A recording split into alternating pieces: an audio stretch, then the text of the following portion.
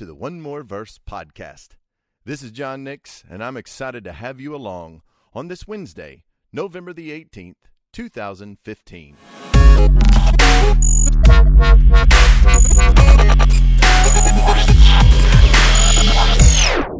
Today's reading was Ruth, chapter 3, verses 1 through 18. So come on, and let's discuss what we read together. 3, 2, 1.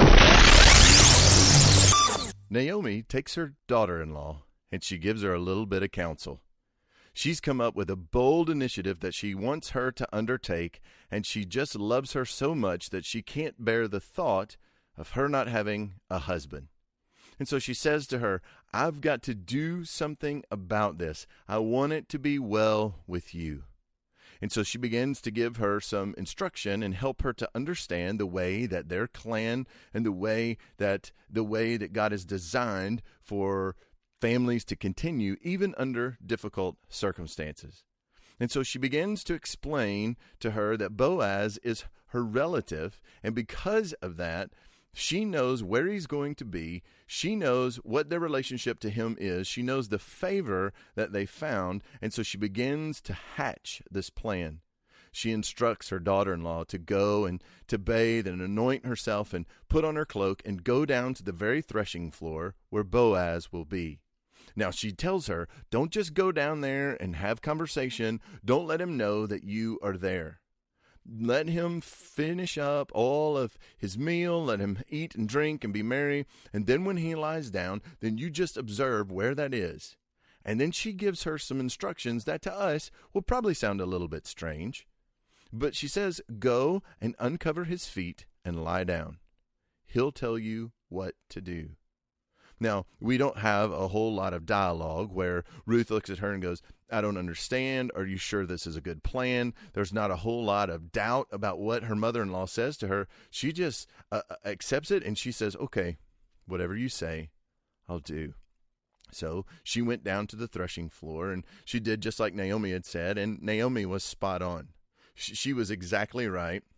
Boaz had gone down there. He would stay with his crop, perhaps for protection, perhaps just to be with the harvesters. But he was there. He finished his meal. His heart was merry, and he went to lie down on the end of a heap of grain.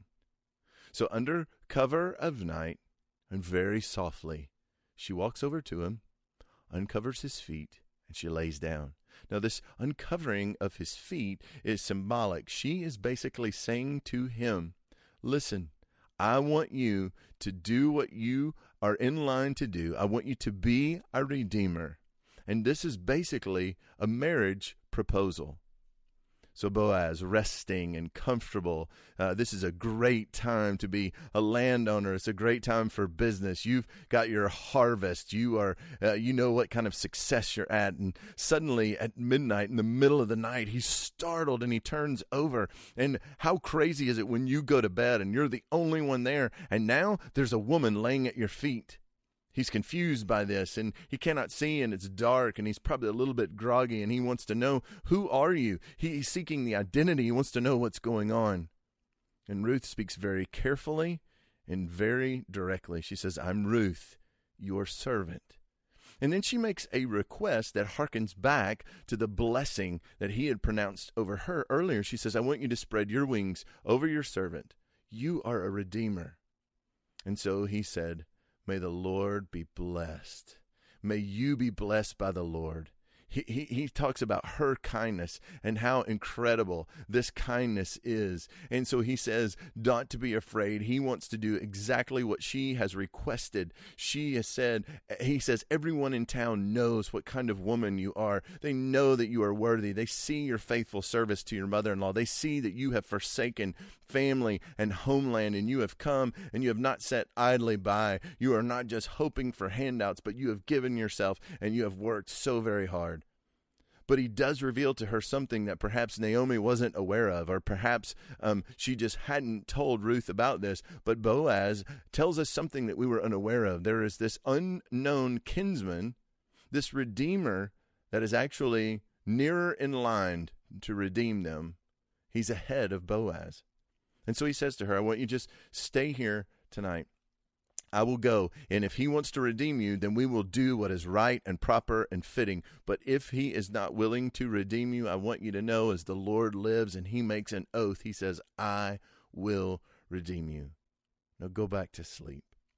So she stayed, and they awoke very early. I love the way the scripture says it was before anyone could recognize another. If you're not a morning person, then that could be 1 p.m. I don't know. But anyway, before anyone is really awake and they know what's going on, he gives her instructions. He says, listen, don't go and tell that you came to the threshing floor and that this is what you've done.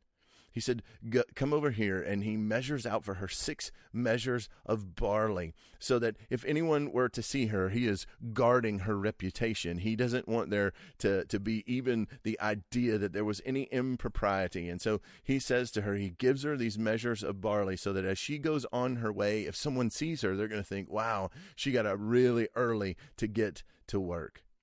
And so as she goes, she is approaching Naomi, and you can imagine perhaps Naomi's been pacing all night. She just couldn't sleep. She's tossed. She's turned.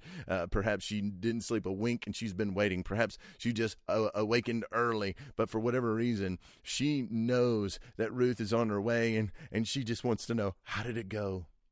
And then you know how it is. A couple of gals get together, and she just tells her everything, every little detail.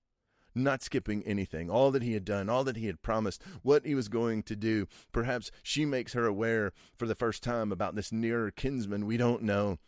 But she shows her and she says, look, these 6 measures of barley he gave because he doesn't want me to come back empty-handed. What a generous and kind Redeemer this is. And Naomi recognizes, and she just says, you just wait. Just wait and see how the matter turns out. But I will tell you this. My dear one, this man is not going to rest. He will settle the matter today. Now, I want us to see a couple of things about this story. This is faith that took some initiative.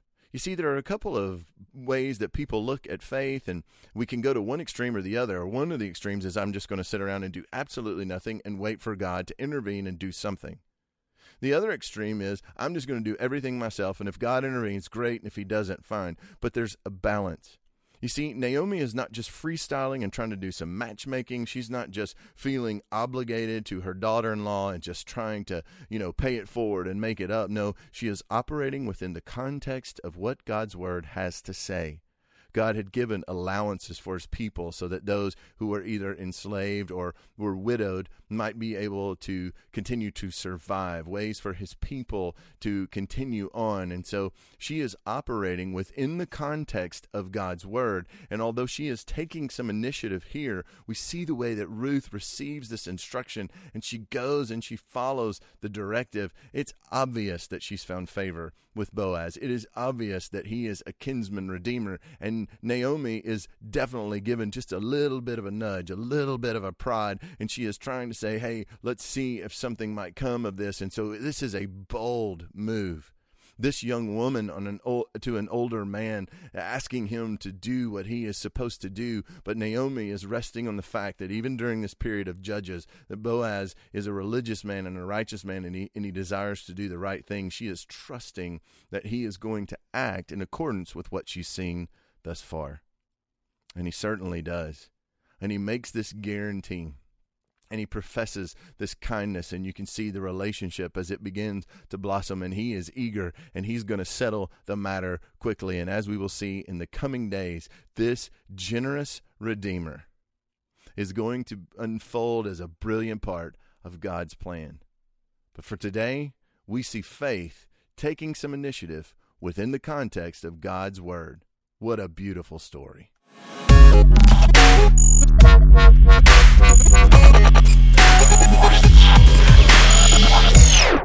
Thanks for listening to the One More Verse podcast. For more information about Vertical Purpose or One More Verse, visit johnnix.org. I would love to hear from you, so find me on Twitter, Facebook, or Instagram using the handle TheJohnNix. And don't forget to download the Vertical Purpose app for additional resources. Thanks again, and join me tomorrow for the One More Verse podcast.